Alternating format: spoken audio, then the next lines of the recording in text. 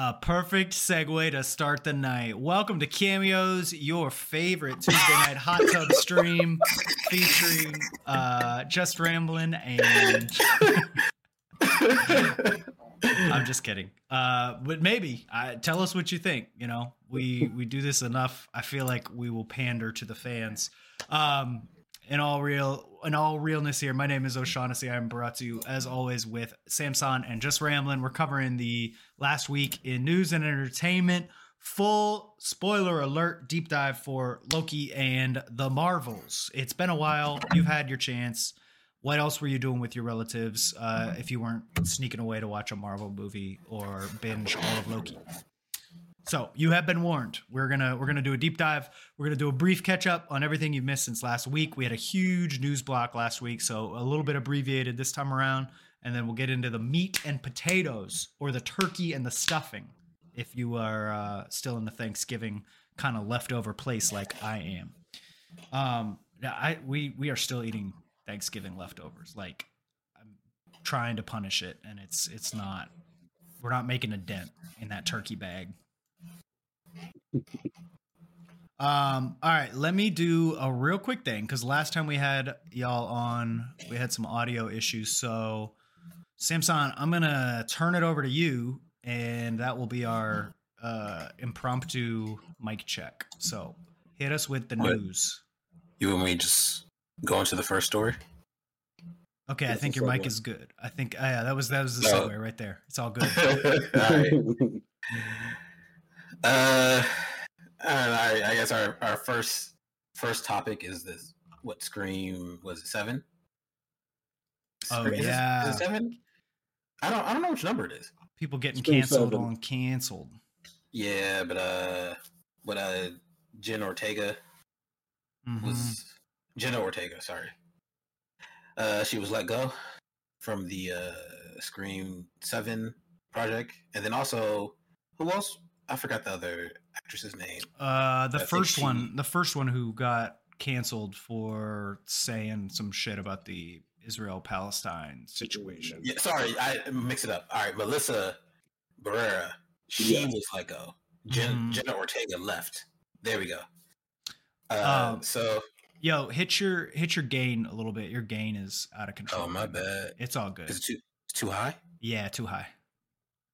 Oh, whoops. Sorry, y'all.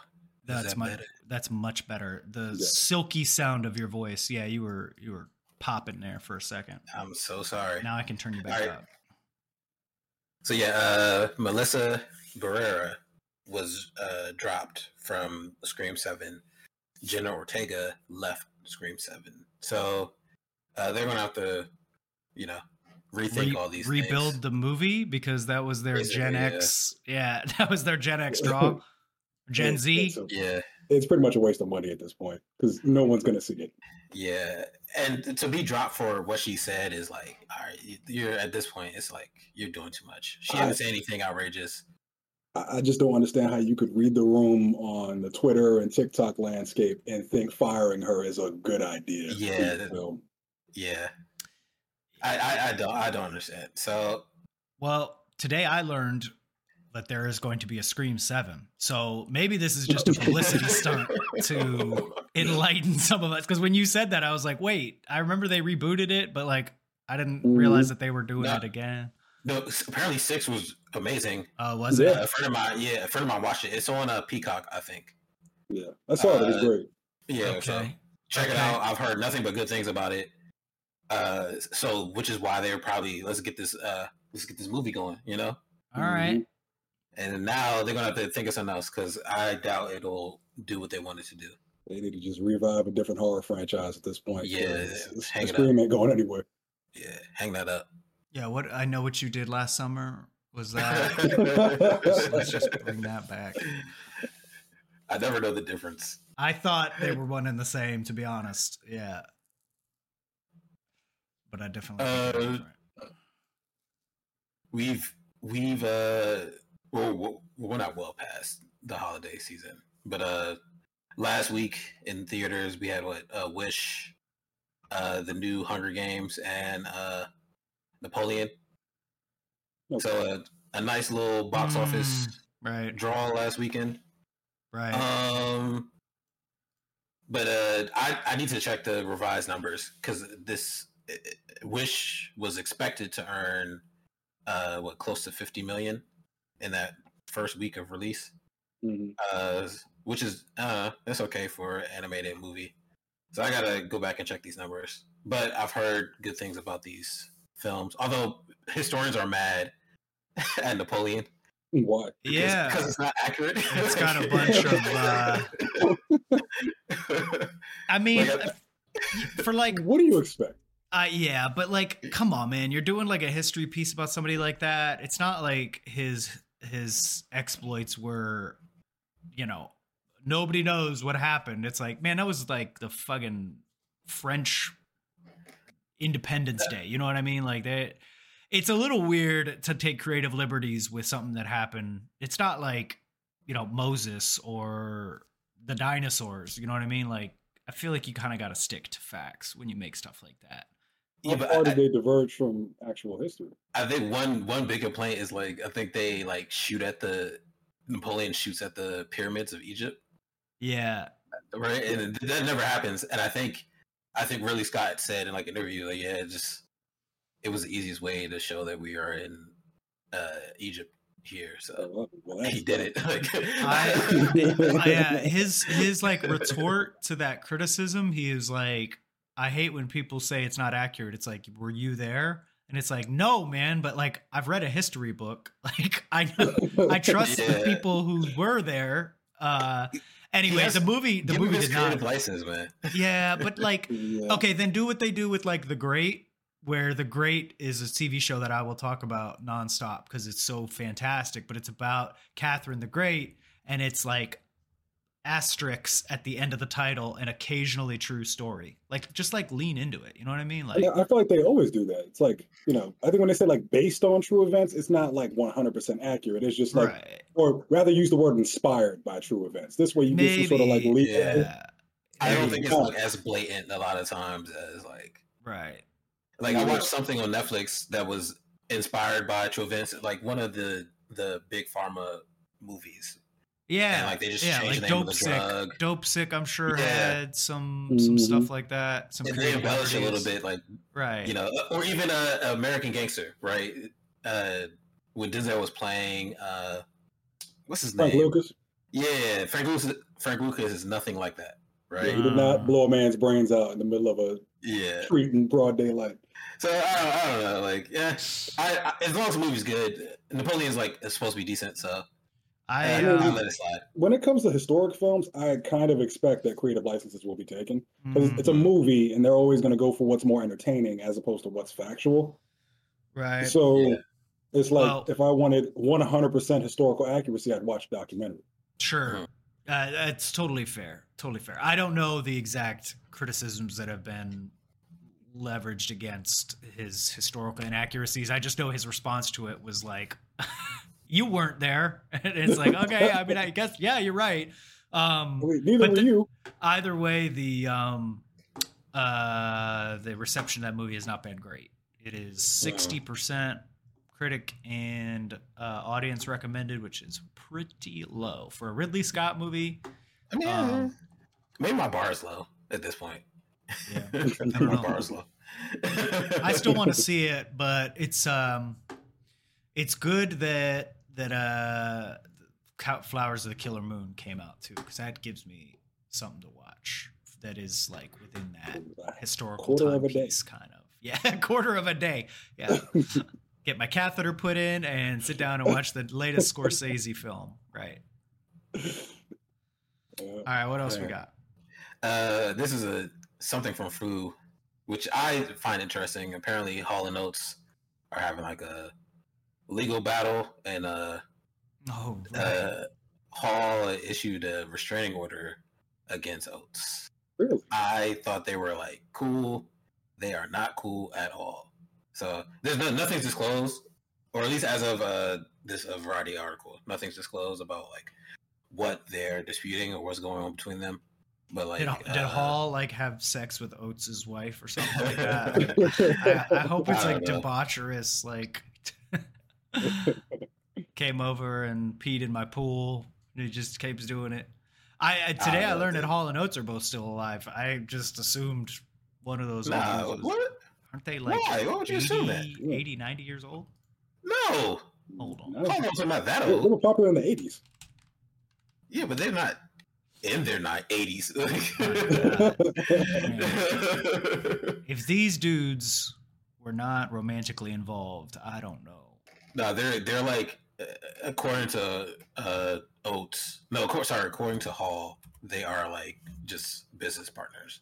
They were the best part of the Grand Theft Auto Vice City soundtrack after Billie Jean. Oh, now I want to know how old they are. I'm trying to find that. All right, members: Daryl Hall. Oh, 77, and John Oates is 75. Oh, so they're up there, almost up there. They are up there, but they're not as old as I thought they were. Yeah. Well, yeah, good luck to them. I love Hall and Oates, so same. Yeah. Making my dreams come true. All right, we can't afford it. We can't afford it. Wait a minute. Don't say it. Some Marvel things.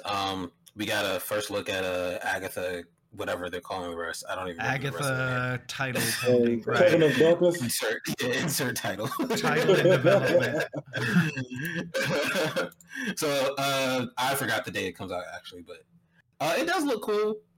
I'm excited, but I'm generally excited for like new Marvel things. I just want something good to be released. Yeah. I just love Catherine Hahn and anything she's in. Yeah, so she's good. Yeah, she'll bring her charisma to the role, and she'll be a great part of it. But it's just we gotta see the overall plot and what they decide to do with it, and the writing and the story, and most importantly lately, the third act. How is that gonna go? God, I see them throwing a bunch of CGI magic blobs at each other like WandaVision. I'm furious. And I just hope they like. I would hope that it's like what's the word for it? Like it's a nice mesh or gels well with WandaVision, where I want like cohesiveness between those two. Like that's how she got introduced. So if there's like, if it just doesn't make sense in context, I don't.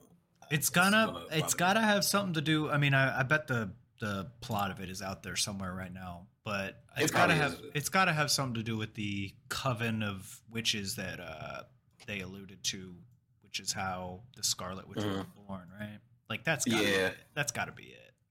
I've noticed that in a lot of Marvel media, like the Midnight Suns game and like comic books, they've been positioning Agatha as a member of the Midnight Suns. So I'm curious as to see if there's some sort of segue between Ghost Rider cameo confirmed. Don't do that. Don't do that. Like, I want people went ape shit because Mephisto didn't appear in WandaVision. But we got a Mephisto reference in She-Hulk. Never forget. So. Well, that show was so meta. They were just basically scouring Twitter and Reddit like the day of the episode to like post credit insert shit. That show was fantastic at like I love that show. Pivoting with the public narrative. Like they basically made a show around what they knew the discourse for the show would be, which is like, ew, why is she like so strong and powerful? This character doesn't matter. And they made a whole series about how toxic men online can't handle a strong woman. There's still things in there. There's still things in there that like tie into the overall Marvel universe. Yeah, right? Right. Even Wong and all the stuff that was he was doing with Wongers. Devastation. I forgot that guy's name. Which one? The Hawks villain, Abomination. So Wong and Abomination, like doing all that stuff, mattered in Shang-Chi, right? Later, right? At some point, that whole what was the girl's name that she got drunk and was like in Mephisto's realm, and because it's Madison with two eyes, but they're not where you think. Right, so like, I would hope like that whole Madison thing probably will matter later in some way. Like I liked it, so I hope Agatha's the same way. I kind of want her to be, you know how she's like Franklin Richards' nanny at some point? Like, I want that. Like, I want to see her with a Fantastic She would be hilarious. Yeah. Like, she mentioned in canon that she bit a kid before, so good luck with Franklin. Ward, in the Marvel universe, the Loki creator is writing Avengers King Dynasty. So And Secret Wars, I believe. Oh, Secret Wars as well. Yeah. Right. Oh, okay. No pressure. Oh yeah, both. Sorry, thank you. So Wild. I don't know. I think we all love Loki. I think the Loki creator. I don't know how much of the show he wrote, right? Because I don't think he's like the sole lead writer, director on it, right? Like he directed he Loki, but he didn't wrote write every Multiverse episode. of Madness. Yeah, but I think this is something Fu was talking about too, right? Where he did like 30 rewrites of Multiverse of Madness. Right. I don't really blame anyone for Multiverse of Madness being bad, right? Like you had a bunch of rewrites, a bunch of like reshoots, schedule changes, and then you try to like force it out in a short amount of time. But you didn't have to do that with Loki, right? So if you and he did the writers of Loki did a fantastic job. He created the show. I'm sure he was like you said, directing and doing all these things with the show. I have high hopes now for King Dynasty and Secret Wars. I think he'll do it justice. It all depends on one, corporate involvement, because I think that's what tanked Multiverse of Madness. It's the constant rewrites. It's the executive community. That was a COVID one for sure too. That got hit. That was an actual COVID. So they kept switching shit casualty. up, and they ruined the plot just because they couldn't keep their hands off of an artist's work. And two, it also depends on who the director is, because rumor going around is that Sam Raimi is going to direct Kang Dynasty and Secret Wars. And while I love Sam Raimi when it comes to horror, I don't think he's the right fit for something on that scale. But Sam Raimi's Spider-Man movies were the first two, are arguably like. Yeah, but those are very focused narratives. Like you need a director kind of like the Russo brothers, where they can handle multiple characters. And it's like you think about like the scale of Kang Dynasty and Secret Wars, where it's on a multiversal level, you're going to be dealing with probably like an infinite number of characters. And being able to divide the time and give everyone meaning and make the audience care about whoever, like that takes a very different kind of direction.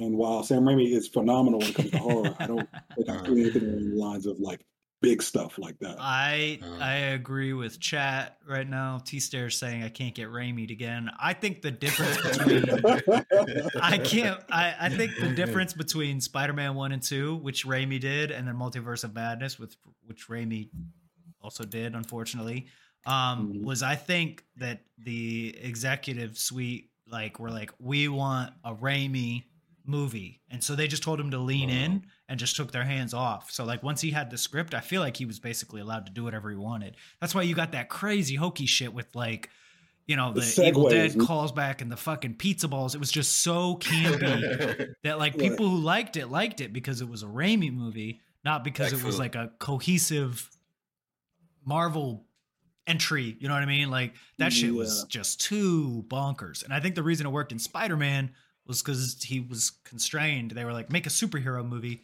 and then throw your flair in there, but also, you know, keep the pizza balls out of the oven, so to speak. But that's the thing is like Spider-Man is very campy himself, so like that sort of humor and that sort of element fits well within Spider-Man's universe. That's a good point. But it's like when you talk about Multiverse of Madness, it's like, why are we talking about pizza balls?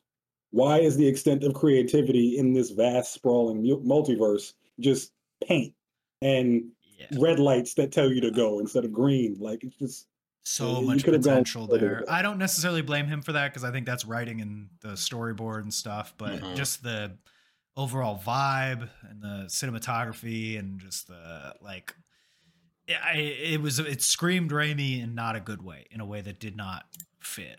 But I blame that on the rush, right? Everything's a rush. Yeah. Unfortunately. But I did check. So the Michael Warden, is that his name? Did I say it right? Waldron, sorry. He did write Loki episodes. I don't know if he wrote all 12, but he's listed as a writer. Okay. So I think that would be good. Like I said, Loki's probably the best thing that Marvel's put out in whatever phase we're on. It's most consistent. One of the best things. So I think, and the way Kang is handled in Loki, I think it's fantastic. So I'm excited. I think this will be good. Wow. Chat trashing Loki. Chat came in Two here cents starting up already. yeah, he came in ready to shit all over our opinions. We're not even at the Loki recap, Lucid. Like, we need to get him on the episode. Yeah, for Lucid, real. No, Lucid's just upset that a black man was killed in the show. So as soon as that happened, he he hated it. He hated every bit. It did Jonathan Majors dirty, but that won't be happening. All of Phase 4 has done Jonathan Majors dirty. Yeah. Well, Jonathan Majors' life has done him dirty as well. So speaking of dirty, though, this is not dirty. This is just stupid. Apparently, Netflix gave what hot tubs again? Yeah. No. Apparently, Netflix gave like the director of 47 Ronin $55 million for a series, and then he just didn't do anything after that. He kind of just took the money. Like nothing came of it. Well, it's just weird. Netflix is bleeding money. That is probably not helping. I think they throw money at anything, right? And you just get random shows like Kaleidoscope, a bunch of seasons of Money Heist. Right? Like, yeah, just do it. Here. So they threw $55 million at I don't know his first name because I don't see his first name in the article, but it's just so weird, yo. Like, I got friends that make stuff. Give them $55 million; they'll actually give you something back. Well, I'll take. That's just a random. We'll probably story. see something come of it. Our last thing before we get into our main topic is just we got our Fallout first look. So if you don't know, they're making a Fallout series on Amazon Prime, right? Yeah, and it seems like it's like almost done, or it's like very, very deep into shooting. Yeah, it came out of nowhere.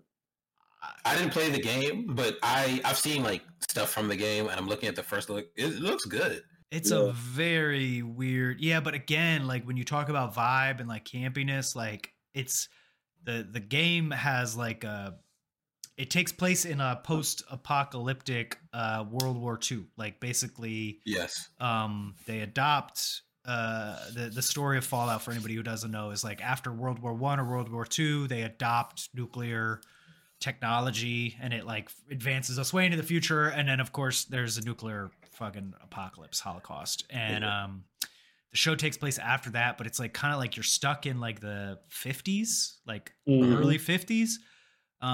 So it's gonna be really weird to see if they lean into that. Looking at these shots and these pictures, it looks like they have leaned into into that, because like they really lean into it in the game in a way that I feel like is not going to translate to. But did you forget about The Last of Us?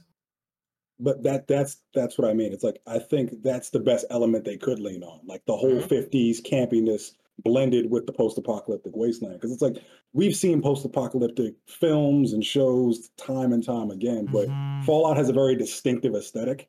And I think if you blend that very well and you like lean into it with the audience, they're really going to appreciate it. Yeah, but you know what? Different. That seems to me like a risk. And you know what companies don't like to do is risk. Well, something bland, post-apocalyptic, and they'll have Pip Boys on, and everybody be like, "Oh, like ooh, like." You're thinking of Warner Discovery. They don't like to lean in, right? They're scary. Lord of the Rings was a pretty safe. That's before Discovery investment. Don't count anything before the Discovery portion. That was just Warner Brothers. But this I think they're gonna lean in with the whole campy 50s aesthetic thing. I want to see a trailer. Do we know when we're getting a trailer? No, I don't know when we're getting a trailer. It should be soon. The first looks? I looked through the pictures briefly. This and Variety told me that I had to pay money to keep reading, so You did? I got hit with a thing on my phone. Oh, because I use my computer for all this. Oh, yeah. You got an iPhone. You got to pay for this. No, I think it looks good. It looks like they're leaning in, and I think it's an Amazon property or Amazon's making it. Yeah. They don't usually like. I like it's like they print money, right? They don't care about taking risk or what. Yeah, So-and-so's gonna do. I get it. So, I get it. They're playing a different kind of game. yeah, like this is just gonna come out. I don't know. Even if they do it properly, I'm afraid it's gonna be a vibe that is a setting that is just very hard to capture. You know what I mean? Like I kind of feel like New Vegas and Fallout 3 were kind of like lightning in a bottle, because Fallout 4 was like not as good story wise. I don't know. The best thing to do doubts. is make us care about the characters. Once you give us that, everything else will follow. Yeah. And I guess we'll see. Fallout usually has like a generic protagonist because like it has to be you in that place. Right. That's another good point.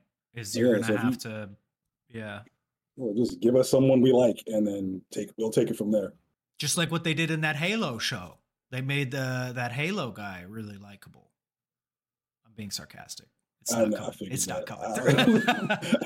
John Halo with his nudie scene in the second episode. I couldn't even finish the Halo series. It's so terrible. Yeah, I mean, we could spend all day talking about bad video game adaptations, but this just seems like it might be another one. That's all I'm saying. It looks good to me. Didn't the writers of Halo like resent the actual Halo franchise? Like they just bragged about not reading it or doing any background.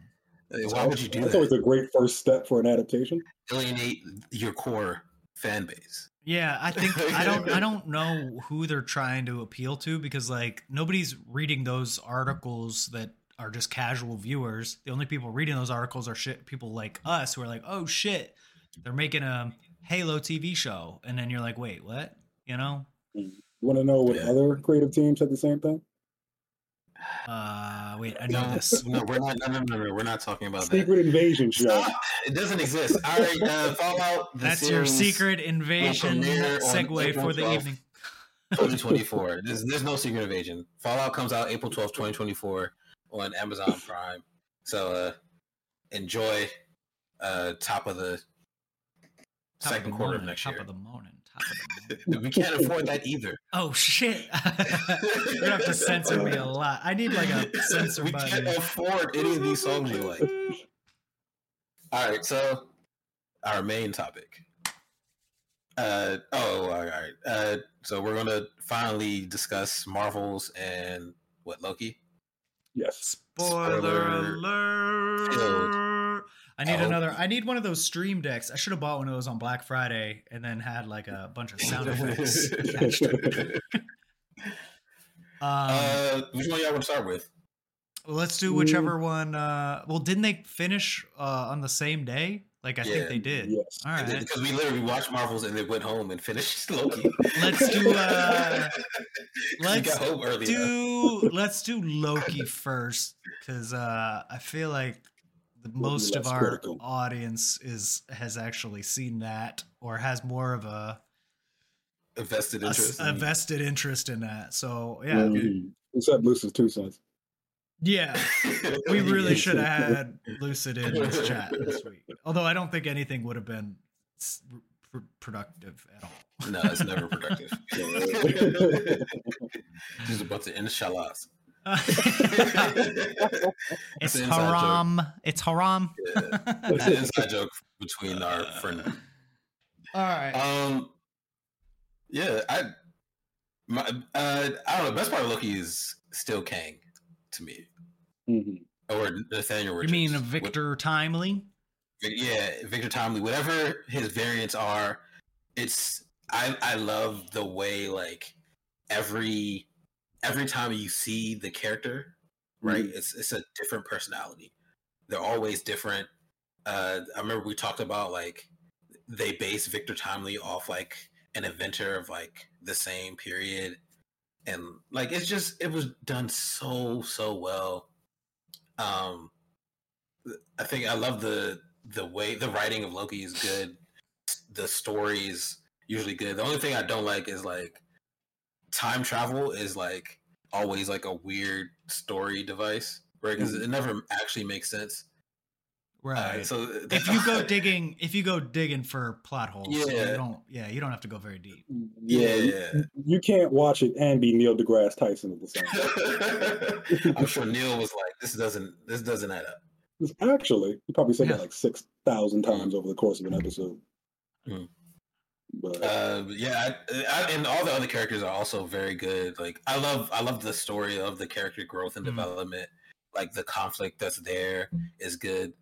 The only thing, also, I would have wanted to see more of like what's going on with like what's her name, Ravonna Renslayer. Yeah.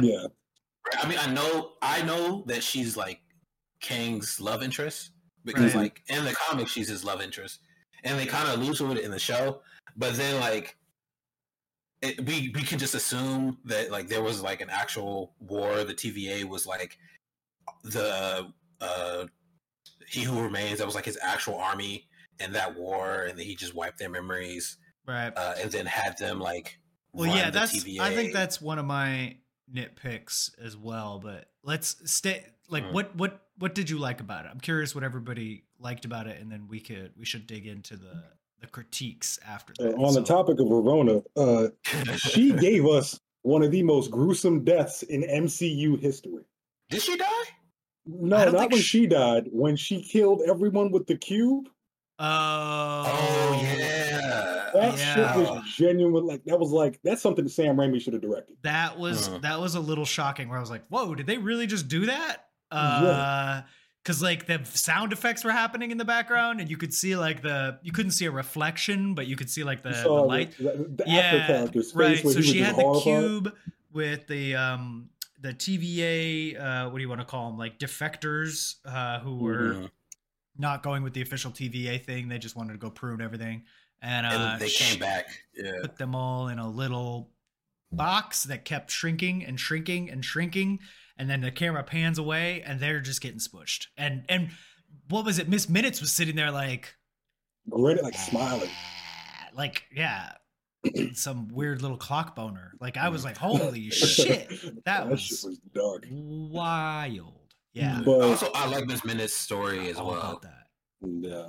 That the fact that she was just a program that played chess. Right. With, her little backstory was cool too. About that was cool. I thought that was a fun little interaction, even though it was kind of it took up a lot of time in a very limited series. But I did appreciate getting to see Ravonna, Victor Timely, and Miss Minutes. Like their dynamic. Like if we had more time, I think I really would have liked to have seen that incorporated more into the show, because I thought that was a fun little, because Ravonna's relationship with what's his name? He Who Remains. Yeah, is like super important. But and I agree with Lucid. I think they kind of did her dirty. I would have wanted to see more of that. They didn't have anywhere for her to go after that point, because even in the comics, her story is deeply tied to Kang's like as a whole. So it's like without Kang, at wherever he is in the whole multiversal picture now, like there's nothing for her to do. The TVA has been restructured. Victor Timely is not going to become the He Who Remains anymore, and who knows what happened to He Who Remains at this point. So, like, I agree, but there's not. What about Mr. Soccer Player Extraordinaire Tom Hiddleston? I love everything about his story. Yeah, like I like that it started and ended the way it like. I remember in the first season, Mobius says to Loki, like, you're destined to lose. Like, you literally exist to propel others and, like, allow others to achieve their greatness. Right. But then, like, his ending, in a way, was like, he won because he bested He Who Remains. But in a way, he did kind of live up to that he had to fate lose where, like, to win. He exists now to allow others to excel, because he's literally, like, chained, like holding the multiverse there and fated to remain there until whatever else changes. What about that's a really good point. I was talking about like his acting though, like Tom Hiddleston his performance. Performance wise, everyone's performance is like great. I think that was one of the highlights of the show to me, is that even though the show excuse the pun here, but like branched off a little bit more than I would have liked it to in some areas. Some episodes felt a little bit more disjointed than others. I thought everybody's performance was awesome. Even Brad, like I was like, who is this character? I don't care anything about this, but like it was just very there was a very compelling scene, like sequence, you know what I mean? Like it didn't seem like anybody was phoning it in, which was a nice stark contrast to another show which shall not be named because we already named it once. But nobody was phoning it in. Everybody was having a lot of fun. You could tell Tom Hiddleston did like a late night thing, like a day after the finale aired, and like you could tell that he really, really enjoyed working on it, which I thought was awesome. And that's because that's when the strike ended, so they could finally go and promote things. So him and Brie Larson went out to promote Loki and Marvels. Right. Yeah, the cast was amazing as a whole, especially like Boros. He's, Ke Huy Quan is always great. Yeah, he was a great addition as well. I almost completely forgot he was in the show. That was a great character. Yeah, but let's.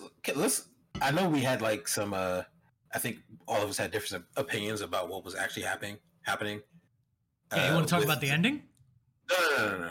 Well, we can talk about that too, but I meant the loom, the actual loom. Because when I watched the show, what I understood is that, or from what he said, He Who Remains said, is that the loom prunes timelines automatically. That's what it's there for. So Victor was lying to you. That's like he's not doing he's not fixing the loom, right? It's nothing wrong with it. It's doing what it's supposed to do. And the TVA is just kind of there as like collateral. Like they don't, from what I understood, they don't actually have to go and prune things. It happens automatically. So what's the name? He Who Remains' plan exists in two stages. The first stage is to use the TVA to prune the timelines, and in the event that the TVA fails, that's when the loom steps in. And so the loom, exactly, the loom is designed to fail. Meaning, if the TVA cannot prune all the timelines, the loom will then overload and then restart everything, thus creating the sacred timeline all over again. That makes most sense to me. Because, like, the loom was definitely failing. Like, it was breaking. I mean, it was, like, shutting down. All the beepers and buzzers were going off. And even though, like, Ouroboros said, like, the shit's broke. Yeah, it's like, how do you divide by infinity? Right. Because it's an infinite number of timelines overloading it. And it's supposed to be that. So the loom's supposed to break and then start everything over. So it's a fail safe. Right. Yeah, but so Victor should have understood this. And whatever he was doing is not the truth. I think Victor was innocent. I don't know. That's the other thing. That's why I like the character. Right? It definitely, to me, it's definitely up in the air. Because if you either believe Victor or you believe He Who Remains. And He Who Remains kind of is, to me, is the one that he doesn't really care what happens. He let them in there to kill him. He knows he's going to die. Right? He has no like dog in the fight. I don't think he's the one that's lying. I think he was always like, he did have a dog in the fight. He just always believed he was going to win. So he was showing Loki that no matter what happens, you always come back to me. It's kind of like that Thanos quote. Like, you thought you could live with your own failure. Where did that bring you? Because the loom explodes. Sacred timeline is back, which is his timeline. So He Who Remains is right back where he is. I'm here again. So he was just bored. I think he also wanted to teach Loki a lesson because of however many people who have like stood up against him. Loki was the one who obviously had the most potential to disrupt because, he's an embodiment of chaos. So I think he allowed himself to be killed in the first season. This way, when the second one came along, he just wanted to show, hey, no matter what happens, you're going to lose, give up. Right. I think that solidifies it for me. I think that makes the most sense. I wasn't really entirely sure on that series of events, but that makes the most sense to me. No. What y'all think about the sorry, go ahead. No, I said my gripe with I'd say my biggest issue with Loki, matter of fact, the handling of like Jonathan Majors as Kang is that like every time we've seen one of his characters, and they've all been acted phenomenally. Like I equate his portrayals to like Moon Knight, where it's like Stephen Knight and the actual character feel completely different, or like James McAvoy in Split. Like he's outstanding. but every time we see a version of a Kang variant, he dies or he gets outsmarted. Right. So it's like, where do we feel the menace from him? Like, why should we be intimidated? Because the first time we saw him, he got stabbed by Sylvie. Second time, stampede by ants. Come on. Classic. Third time. Classic stampede by ants. What are you going to do? Third time, outsmarted by Loki. So it's like, how is this man a threat? All right, so all right, when he got stabbed by Sylvie, that was by design. He wanted them. Okay, I'll give you that one. Right. And then the outsmarted.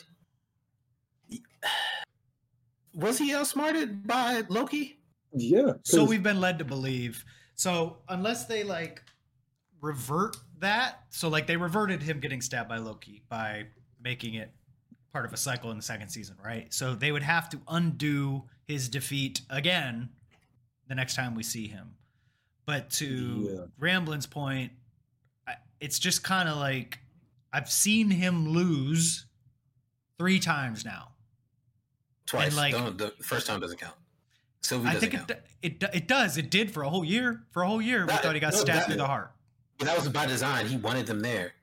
Okay, let's just say only 2 times he's been defeated. Okay, only 2 times. One of those by times. And at that point, like, I'm just chalking up to like for 2 right there. This is not actually Kang, right? This is just some random Nathaniel Richards variant, right? So we haven't seen Kang lose. I agree. Even though, I agree with the original sentiment that like his image is not threatening. Yes. We never saw Thanos get stampeded by ants or carried away by butterflies or some fucking nonsense. You know what I mean? Like, imagine if that time we saw him in Guardians of the Galaxy, he got beat by the Guardians of the Galaxy with from a fucking dance off. You know what I mean? Yeah, he got hit flushed to death. Even if he was like, I was the master boogaloo dancer all along, it's like, all right, but like the damage has already kind of been done to the reputation. It's like, while I agree, like he should be, like he's a fantastic actor, but the way they've treated his character is just like, they're starting to have diminishing returns on him, where it's like every time he appears, it's a fantastic performance, but he loses. You know he's going to lose. Whereas with Thanos, it seemed like he had all the pieces set up. First real time we got to see him on stage, he like pop, pop, and like karate chops the Hulk, you know what I mean? And kills Loki. Yeah. So that they can't do that with Kang now. They can't go back and be like, this is the first time you're seeing Kang the Conqueror. Because like they can. That's the whole beauty of like variants and like alternate timelines. We haven't seen Kang the Conqueror. We've seen like other versions of I thought his portrayal in Ant-Man was supposed to be the Conqueror persona. That's what I thought. It's not. It so what? We got to wait now like 3 more years to find out that that's not true. Like, not my Kang. Not my Kang. It's like the MCU has been dragging its feet as it is. Now we have to wait again to find out which one's the Kang. We need like good writing for Kang, which is why like Michael. That's his point. That's just Ramblin's point. Is that they haven't written him well to this point. That's the thing. It's like his writing has been great right up until he has to like solidify himself as a big bang. All of his dialogue is fantastic. The performance is fantastic. A lot of the schemes he sets up are brilliant, but then when it comes time to be like, okay, why should we fear him? He gets trampled by ants. Can't even kill a fucking Ant-Man. Can't even kill Ant-Man's geriatric father-in-law. Like, come on, Michael Douglas. We know that Quantumania was like kind of like diluted at some point, right? It was supposed to be a lot more bloody. Like we didn't get to see what the original intention for Kang, and that's their fault. They should have done that. Yeah, the trailer had like 12 beating on Paul Rudd. It sucks, but I don't know. Back to Loki. All right. Yeah, that was a huge tangent. Somehow we always find a way to talk about Secret Invasion or Ant-Man. We need like Invasion doesn't exist. We need that stream deck to like, don't talk about it. Don't talk about it. Don't talk about it. It's not real. The ending to me was awesome. So a lot of the beats were predictable, as some of our audiences pointed out. Like nothing really shocked and awed up until the last episode. But man, like you could just tell a different level of effort was put into that last episode, as far as the writing goes, as far as like the cinematography, the storytelling, the acting, and then that ending in particular. I didn't see that coming. I mean, I don't know if anybody foresaw that he was going to have to physically hold the timelines together. You know what I mean? Like, to sacrifice himself in that way. And then the icing on the cake is that it's like, it makes the tree of life like Yggdrasil. That's what I thought was brilliant. I was like, damn, that was very clever in a way that we haven't seen the MCU be clever. That was cute. I don't even remember. I can't even remember when they've done anything. Here comes like Sam that. with the tree. That was cute. I don't care about this tree. The tree was brilliant. Care about this little tree. I was just trying to figure out, like, what is he doing? Like, how's enchanting timelines stopping them from, like... I didn't get it until he sat down and was physically holding them. Like, I didn't understand what was happening either. But, so, damn, that was such a fucking cool sequence, man. Like, it looked cool, but what does it make sense? It's because it's magic. All right. No, after this conversation, I'm like, oh, so the loom is exploded. The loom explodes, and it's forcibly pruning every timeline to get back. Timelines are just like falling off and like dying because they are just like spiraling out into the nothingness of the whatever. But that's because that's the loom. The loom is doing that. That's based on our discussion. That's what the loom is doing, right? That was He Who Remains plan all along. Like, I am inevitable. This is destroyed. Now all these timelines are going to always go. And then, no, Loki is like, nah, I'm going to use my new time. I'm going to do my own thing. Yeah, I'm going to do my own thing. I've been exposed to all this radiation. I can control time, and which makes sense. Again, I think part of the brilliance of this like ending was that he had to go back in time centuries worth. Like, he had to do do-overs to learn how to do his time skipping thing. My only critique here is that it got like explained in like 10 minutes. Was like, he had to go back and relearn all of the ins and outs of like, you know, astrophysics and time travel and shit. But it's like, by the end of it, he literally was like a god of time travel, of manipulating time. So that's why I thought it made sense. Right. And it was a callback to the comics. It's in the comic. He becomes the god of stories. The god of stories. Like, originally he begins like the liar god, but then like, what is a lie but a story that's told? And then when he has his redemption, thus it makes sense. And I like that he to me that whole joke of like him like having to keep going back in time to like learn things, and then like they just give you a little like centuries later or like, you know, 10 years later, just how many Dark Souls. Yeah, it's just funny to me. Like, this is just this little joke, and like him talking to Obi, like, what do I need to do to do this? How long do you need? Oh, about this. All right, go back, come back. We're at the same point. Was that your Ouroboros impression? Yeah, just a little bit.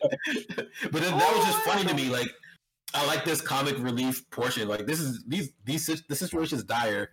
Let's get some comedy in here. I enjoyed that. Yeah. And I thought that was really good. And like, after this discussion, I understand the tree. I'm a hater, right? I don't actually care about it. You are a hater. Can't get you to listen to any podcast aside from our own. Even I'm like, hey, this is relevant. I don't support nothing that's not Cameo's brand. I don't support it.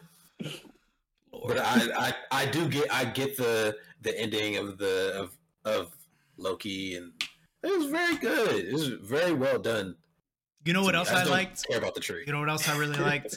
Before we move on to the Marvels, because we gotta switch it over to that one. But oh yeah, I forgot. Sorry. All that cool stuff we get to talk about. How they portrayed timelines getting evaporated. Like, just the way that they made it look, where everything started to get like slowly spaghettified. It's different than like getting dusted. Like when Thanos did the snap and then everybody got dusted, they actually had a different effect, which is similar to like what happened in Ant-Man, where he's getting like spaghettied, and then obviously where Victor Timely gets hit with that blast from the loom.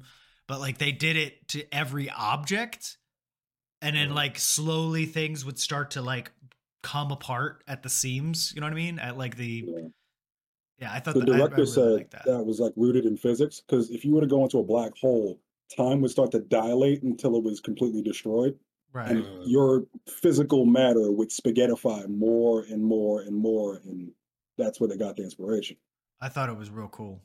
I appreciate when like people put that type of attention to the detail, and it just helps like bring it to life. You know what I mean? Like they could have just cheaped out and used the dust effect again, and I know nobody probably would have cared. But Like the Thanos bug? Yeah, that's probably why they didn't do it. But yeah, that's where I stand on it. Yeah, my only critique: I wish the show had been a little bit longer so they could have fleshed out some of those branch storylines. Yeah, my critique is just Ravonna. I would have wanted more of like her and her story, her involvement with Victor, or Nathaniel Richards. I'll just say Nathaniel Richards. Also, I forgot Mobius. I like seeing his story as well. Yeah. Oh yeah, that was very good to see his life. I agree. Yeah. I agree. Yeah, I agree. That's another thing. I would have liked to see more people's like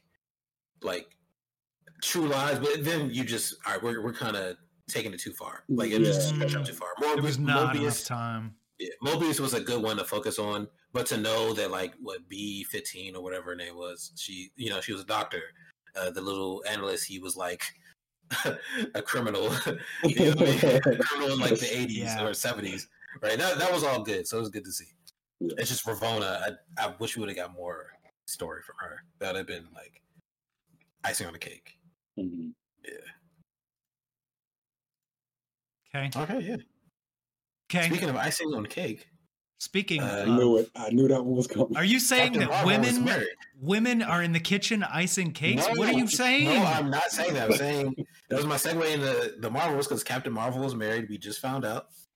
That was cool. I was thinking about Spectrum, but okay. Shout out to Lucid. Lucid fell in love when he was watching Marvels. Best part of the movie to him was Spectrum. All right, so let's make this a constructive conversation as much as possible. What you ain't trying to get that hot tub money? What did you like about the Marvels? Like what did you? Vellani.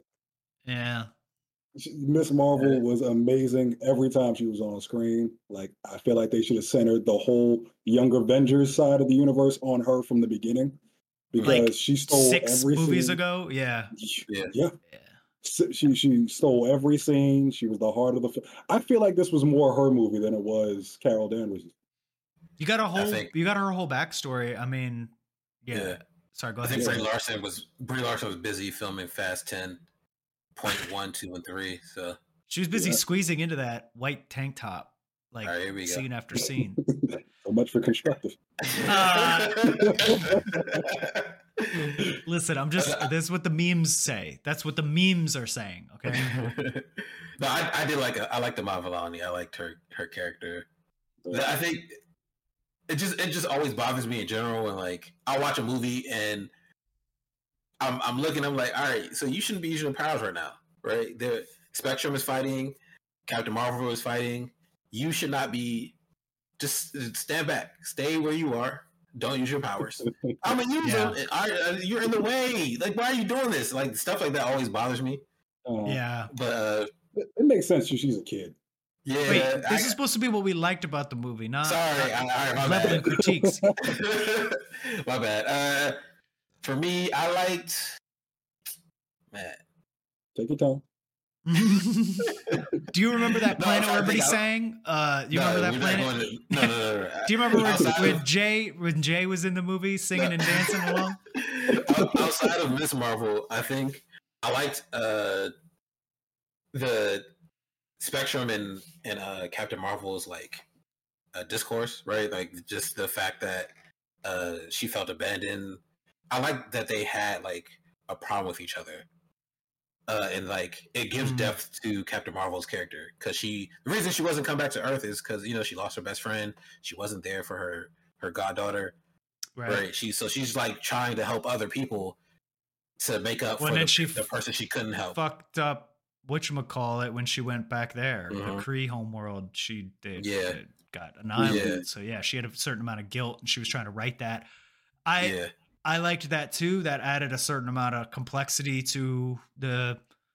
Like, I thought the whole relationship between them three was very well executed for this being an hour and a half long movie. I feel like I really got to know how each of them feel about each other. We didn't really get a lot of Spectrum and Miss Marvel interacting, but we didn't get none.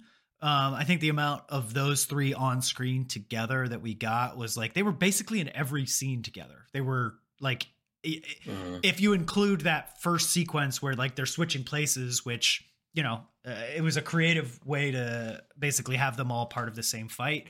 I think, to second just rambling, Iman Vellani, like, I know a lot of our audience did not watch Miss Marvel. I don't think I would even recommend it to most of our audience, just because it started good, ended pretty terrible, and the general vibe of it, I think, is just going to be a lot that people couldn't get over. But I thought this movie was such a solid introduction to her as a character, that it was just like, yeah, like, more, give me more of that.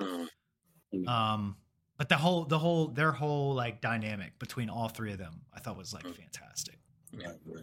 And also, go ahead. I like the consequence of the whole what Captain Marvel had to do to redeem herself.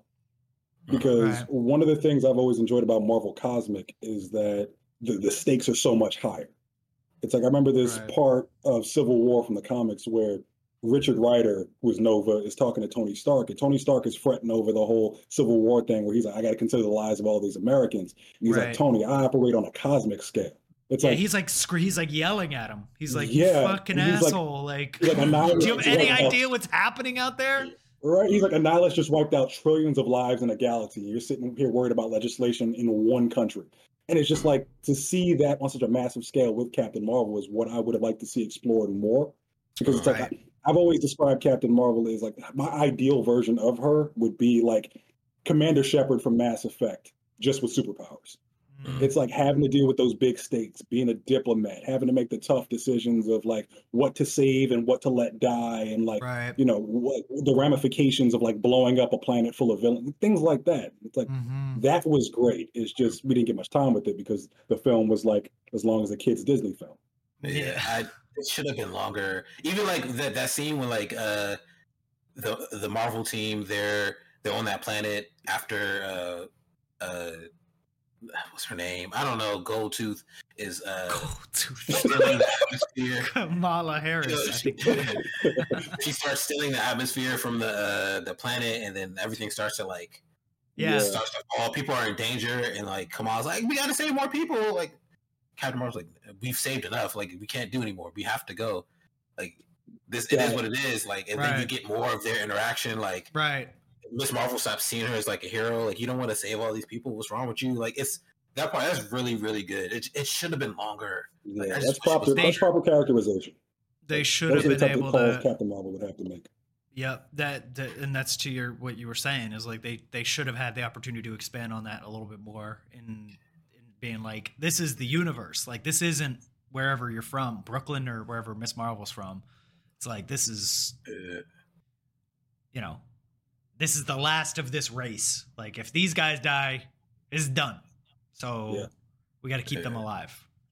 I'm going to throw a pause in there for a smooth Carlito in the chat. This is just a pause. And then last thing, I love that they finally said that Miss Marvel is using the quantum bands.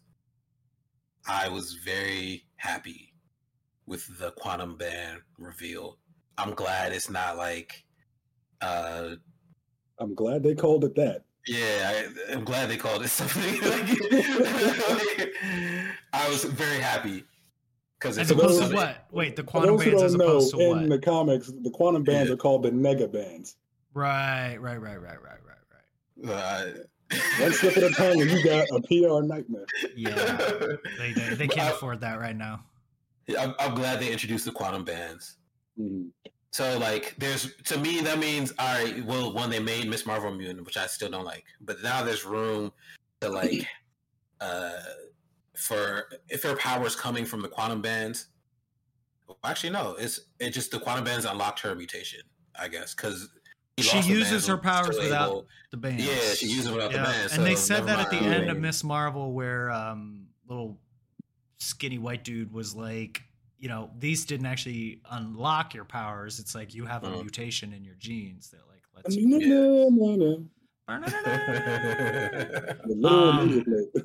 Yeah, the things we didn't like. Oh, we've already said a bunch of them. Did I mention Jay is in this movie? Yeah, Jay was dancing around on Jay. None of us light on his feet.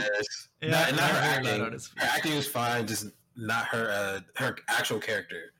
The character that was written was bad. She was another Ronin. Yeah, like this is lazy. Worse. Way worse. Way worse. Yeah. At least Ronin was played by Lee Pace. Thank you. It was a very solid performance. They cut him off at the knees, but she was like boring. She had one monologue about her whole why she was doing this to make her a sympathetic villain, and it was just like it happened 30 minutes into the movie and she was alive for another 15, and it was like, okay, like it is just so poorly written character. I didn't care anytime she was on screen. Yeah, I thought her performance was great. It's just this character sucks, man. Like, what are y'all doing? Why'd you get this random Kree person in here? Like, I know, and they gave her the hammer. Yeah, and then to do all that, and then the movie's still short, so you can't flesh out nothing. Like, the movie's too short. Like, it's just so short. They should have found a way. I mean, so for what it's worth, we're talking about, I think our main criticism is just how short the movie was. It didn't ever get a chance to breathe. So I feel like this is a lost, it's disappointing because it's like a lost opportunity of what could have been.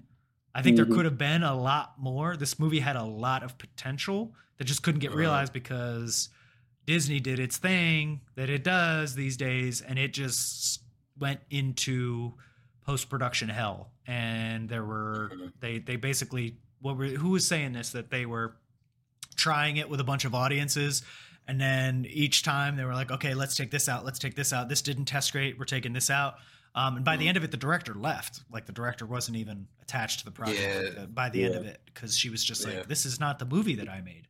So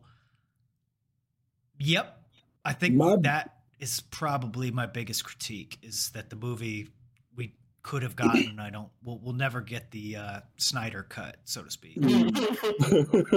God, don't summon them in here. But my biggest gripe was the fact that I don't think this film should have been made yet. Like, I think Captain Marvel deserved her Winter Soldier. You said that first. Yeah. Like, I would have liked to see her and Spectrum team up the same way Steve Rogers and Sam Wilson did for Winter Soldier. Like, explore their whole background, all the grievances they have with each other, have them team up, learn to work together despite all that, and have them take on some random threat with a bit more significance to it. So, like, maybe you could still have the same, like, Kamala Harris villain, but give Kamala Harris some time to develop her whole situation. Give us time to explore Carol and Spectrum. And then give us time to understand Carol a bit more, because, like, aside from her first film, we've seen her make like 5 cameos since, and all of them have lasted like a second. Yeah, if that.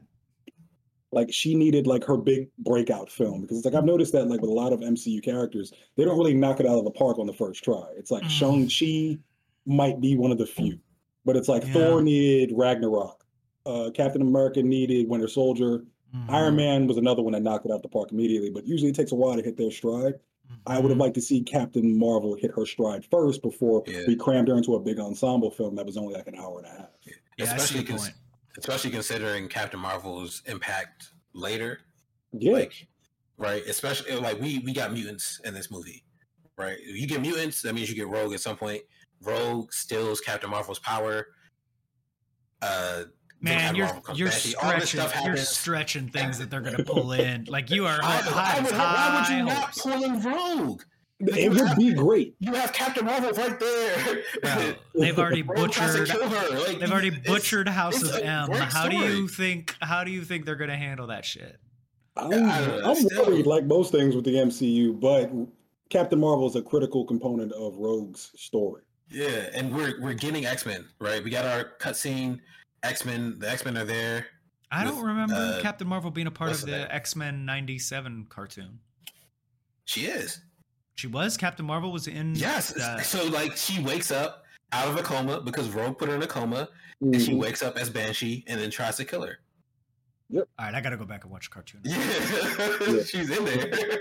I don't remember that. Oh wait, before we get into that though, in the cutscene, I also that Planet of Singing was so annoying, and they put Brie Larson in that Disney princess dress, and like I was so annoyed. Like the movie's already short. Don't put this in here. We did get to see that Captain Marvel was definitely fiending for Valkyrie, though. I mean, like, let's those two are doing. But even that lasted like 12 seconds, and then Valkyrie was gone with all the skulls. Like, let's be real. They're definitely hooking up on the side. I would have liked to have explored that. Yeah, that would have been a great post-credit scene. Shit. Disney's first lesbian sex scene. Yeah. I don't know, man. That Planet of Singing was terrible. Yes. I don't know. And the whole cat escape from Sword headquarters, the Flurgan Schnow, whatever those things are called. Yeah, that was annoying too. Like why is Sword even malfunctioning? What even happened? Who sabotaged Sword? I thought someone was doing something. Was it just the cats were laying eggs in the ductwork or whatever? That was really what that was? Yeah, I think literally the cat was laying eggs, so Sword's about to. You're right. I totally forgot about that. I tried to forget. I couldn't. That was such an unnecessary part. It was totally unnecessary. You're right. Yeah. Like just a waste of time, and we only got like the length of a Netflix episode. I totally forgot that was the actual reason that they had to escape was because of that stupid ass joke.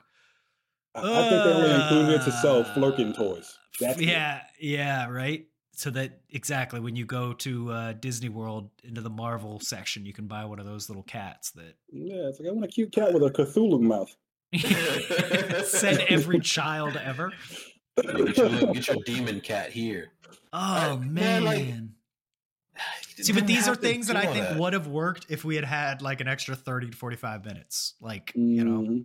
Yes, it's fine if you have time, but like we don't have time for all these this. Little throwaway jokes would be fine if there was more time to like final sequence with big bad Kamala Goldtooth.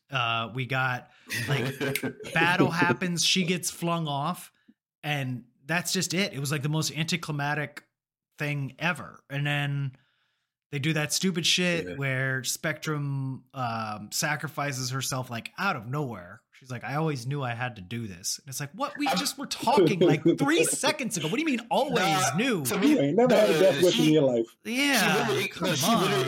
She explained how to close the rift. Right? She's like, someone has to do it from the inside. So she said that, all right, well, clearly she's not coming back.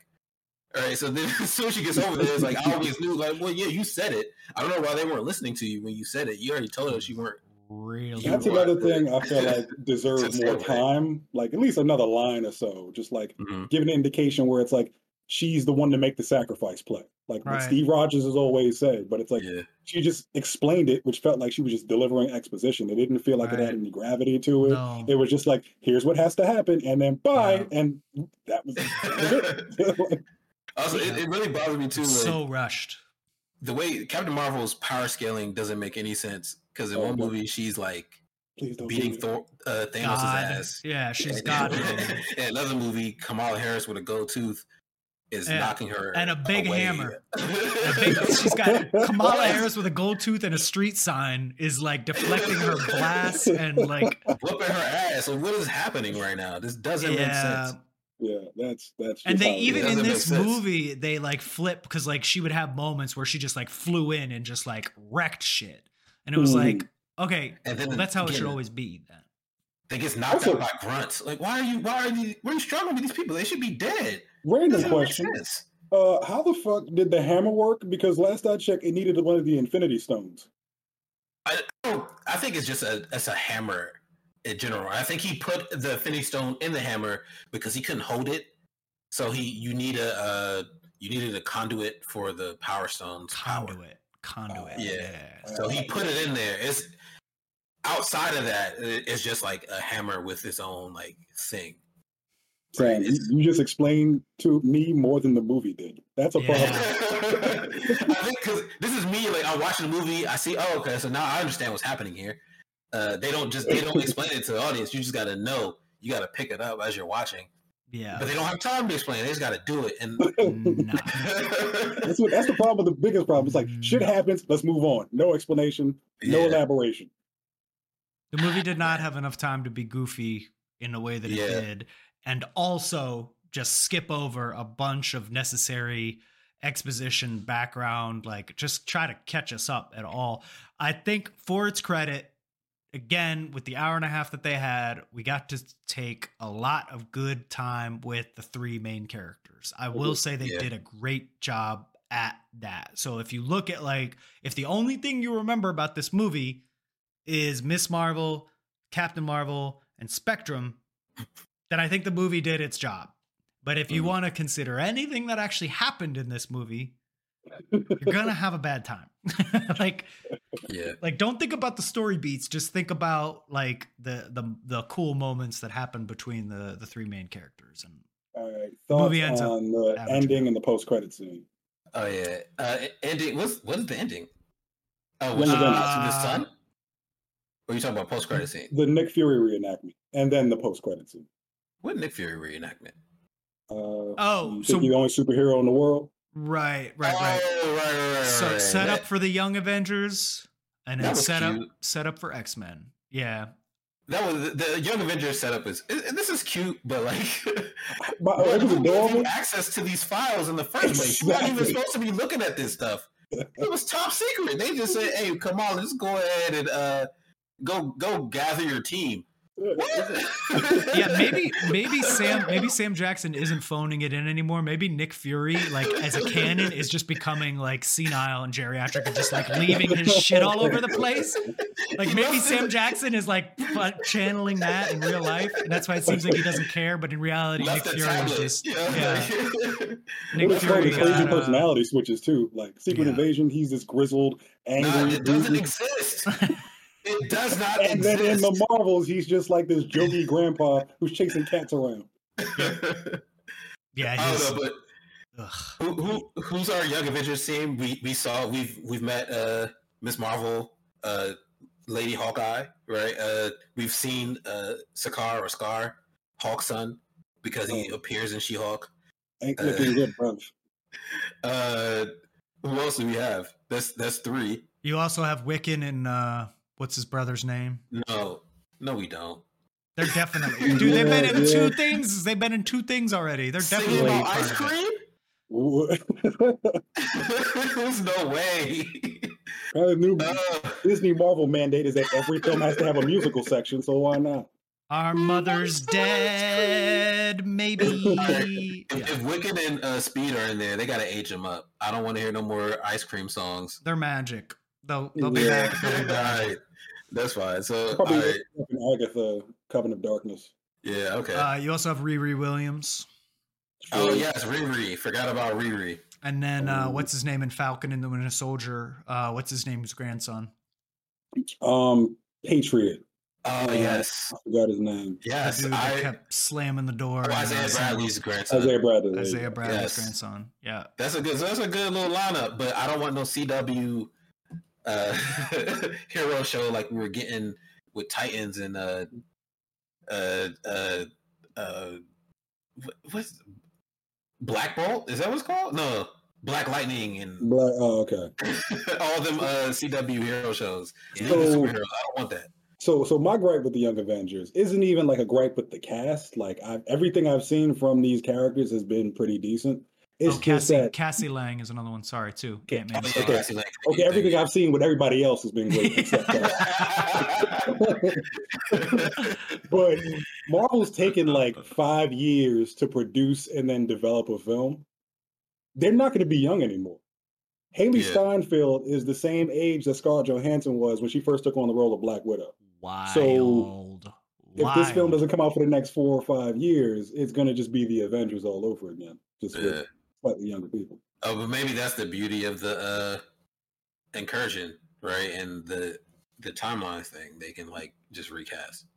That'd be hilarious. There's gonna have to you spend all this time introducing and then just wipe everybody away. Or they just do a time skip kind of thing. 5 years later, bada bing, bada boom.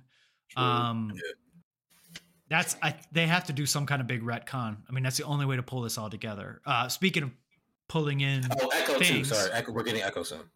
Forgot about Echo. Is she a young Avenger? She looks like she's like 30 years old. She's part of the whole Marvel street level thing with Daredevil and she'll never be on an Avengers team. I doubt it. Like I don't know how old the actress is, but she doesn't strike me as like a kid. No. All right. Well. So the second stinger, speaking of pulling things in, was the X-Men cameo featuring ya boy Kelsey Grammer, Fraser Crane, scrambled eggs and tossed salad. I'm so glad that we got him as Beast. I was excited. I was so happy to see him. Agreed. Also, I had to explain to a friend. I was like, "Oh well." So that was Spectrum's mom is what, Photon, right? Yeah. She's not an X-Men. She's not a mutant.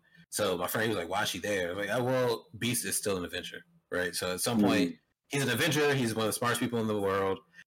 Probably his expertise is what, genetics. Right? Yes. So if you need a doctor, you would likely call Beast in the first place. Yeah. Photon actually has a deep history with the X-Men. So yeah, that's why she was there for all those wondering. She's not a mutant. She's not in the X-Men. I thought her character was somebody else in this movie. It was like by something. Nah, she was Photon? She was Photon.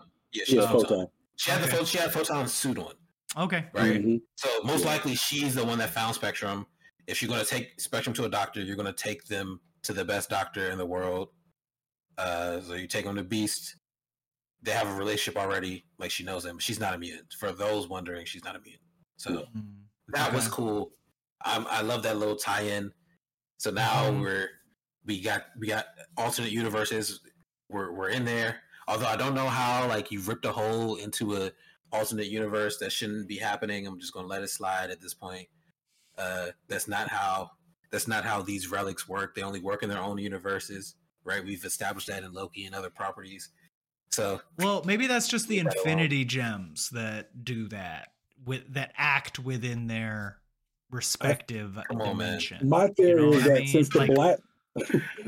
since the blast went off in the current universe, it was allowed to do that damage, but I don't think you'd be able to use it once you cross the threshold of the two realities. That's fine. Yeah. I'll let it slide. Especially I'll let it slide. I ain't gonna say nothing else. I don't know. It's one of those things, man. It's like Loki time travel. You just can't think about it too hard. It's like, just accept the fact that there's now a hole into an X-Men dimension. All right? That's what it is. We got Kelsey Grammer. That's all we need to focus on. It's Kelsey Grammer. Yeah, I'm looking forward to that. But again, we'll see when that eventually shakes out. I don't know. What do you think we're going to see first? You think we're going to see the payoff for? You think we're going to see the payoff for X-Men or the payoff for Young Avengers first? X-Men. Because Deadpool comes out. Because Deadpool. Oh, right. Because that's definitely got Hugh Jackman in it. It's also next year. Yeah, it also mentions the TVA, so they're going to be doing like multiversal shenanigans. Yeah, and we've already, I guess, Spectrum's been bounced into Deadpool's universe, right? So that's my guess as well. I think it's been. You think it's the shared universe with the Multiverse of Madness, Reed Richards, Black Bolt, like those guys? I hope not, because they were the worst Illuminati I've ever seen. Yeah. Well, they're all dead also. Deadpool's universe was with the James McAvoy era. Like, unless this takes place way further into the future, in Deadpool's timeline's future, because like Beast would be played by Nicholas Hoult, our boy. But then he becomes Kelsey Grammer at Days of Future Past. Yeah, like but when he's much older, right? That's the older version of him. But like in Deadpool 2, we saw him walk into a room and like James McAvoy and all of them were sitting there. The young X-Men squad were there. Yeah, that is true. But in the day, like what Deadpool's as immortal as right. So that's it could be the cast. James McAvoy's X-Men's immortal too. They would jump whole decades and wouldn't change even a little bit. Yeah. Deadpool would be the kind of thing where he would just be in a different time setting and tell you bluntly, don't worry about any of this. This is what's happening. Yeah. I don't know if this is a spoiler or not, but it's believed that he's going to be working with the TVA. So I think it's going to be like multiverse jumping. Okay. Yeah. Well, then there you go. Yeah. So we'll see what happens. I think that's a really cool way to go about it because I like to see him interact with Mobius. See, I wonder if he's working with the TVA or if the TVA is trying to stop him because he keeps time traveling, right? Because now he has Cable's tech. Yeah, he has Cable's tech and he keeps time traveling backwards. And like, yo, relax. Cable can't jump forward. He's just kind of just there, right? Yeah. Slurms is asking about X-Force. I doubt we'll ever get like Cable and X-Force. I don't even know if Josh Brolin is in this Deadpool 3 film. And we already got X-Force in Deadpool 2 because they all died. Besides Domino, which was very funny. So, I don't know, but I think the payoff will come in Deadpool, which is next year. It's the only Marvel movie next year, actually. Yeah, it is pretty good timing with the Marvels and the big post-credit stinger. So just have that follow up with Deadpool and the X-Men. Yeah. This, I think, closing notes from me was a movie that needed to come way earlier. I understand that the way, well, I should say this. Certain story beats, those two in particular, needed to come way earlier. The building of the Young Avengers, and then the tie-in with the broader Fox, Sony universes. They needed to make that more apparent than a random cameo from the old Spider-Man, because that sort of seemed like an open and shut thing. It seemed at the time when No Way Home happened, that seemed like a one shot. Like we were. No promise of seeing Andrew Garfield or whatchamacallit again. This needed to happen sooner to be like, hey, this is what we're exploring in this saga of movies. And I wish that they had taken some of what happened in this movie and put it like way earlier. Like before Wakanda Forever, before goddamn Multiverse of Madness, before, you know what I mean? Like this is what I think we've been asking for a lot. And like, show us the team, show us the stakes, show us what's happening. You know what I mean? Like, and to get two of those in this movie that's come out, what are we, like 3 years in, 3 years deep, 12 movies and shows. It's just a little too too late. We just needed this way sooner. I agree. I would have liked to see, like, whenever we visit one of these multiversal realities, whether it be like in Multiverse of Madness with the Illuminati or like with the X-Men and Beast in Marvels, we would have got to see the impact of Kang. So it's like in Multiverse of Madness, like how you said, all this should have come before. It's like, instead of saying something like the greatest threat to the multiverse is Doctor Strange, they should have said, like, at first we thought it was, but then this great menace came along and he's been ravaging realities. And now this assembly of Illuminati that we've initially created to stop you, Strange, is now dedicated to stopping Kang. Simple lines like that would have gone a long way. It just add more gravitas to the greater threat. It makes everything a bit more cohesive. So it's like, now we know, like, oh, Kang's not just a menace to Scott Lang and Loki. Like, Kang is everywhere in every reality. And it's going to take an assembly of multiversal Avengers to come together and stop him. Right. And they should have narrowed the focus, give us more of these cameos like what we got here at the end of this movie, where you get Spectrum getting flung into another multiverse, right? More shit like that, less goddamn Eternals post-credit scenes, less shit like you got, you know, in some of these other properties that have just sort of like, oh, where's that gonna go? Some thread that goes nowhere. Like, they could have kept it tight. Like, this movie, the post-credit scenes felt like what we needed to deliver the narrative, like, from the beginning. and it's just we've already the timelines have branched too far out at this point, so to speak. You know what I mean? Like, I just wish that all movies had stingers like this that had kept the focus like on the objective and the team that was being built. Yeah, everything in the multiverse, everything involving Kang. And this way, like, we know, okay, something big is coming. And even though we don't see our Earth's heroes rallying around it, every other Earth's heroes are trying to stop it. Right.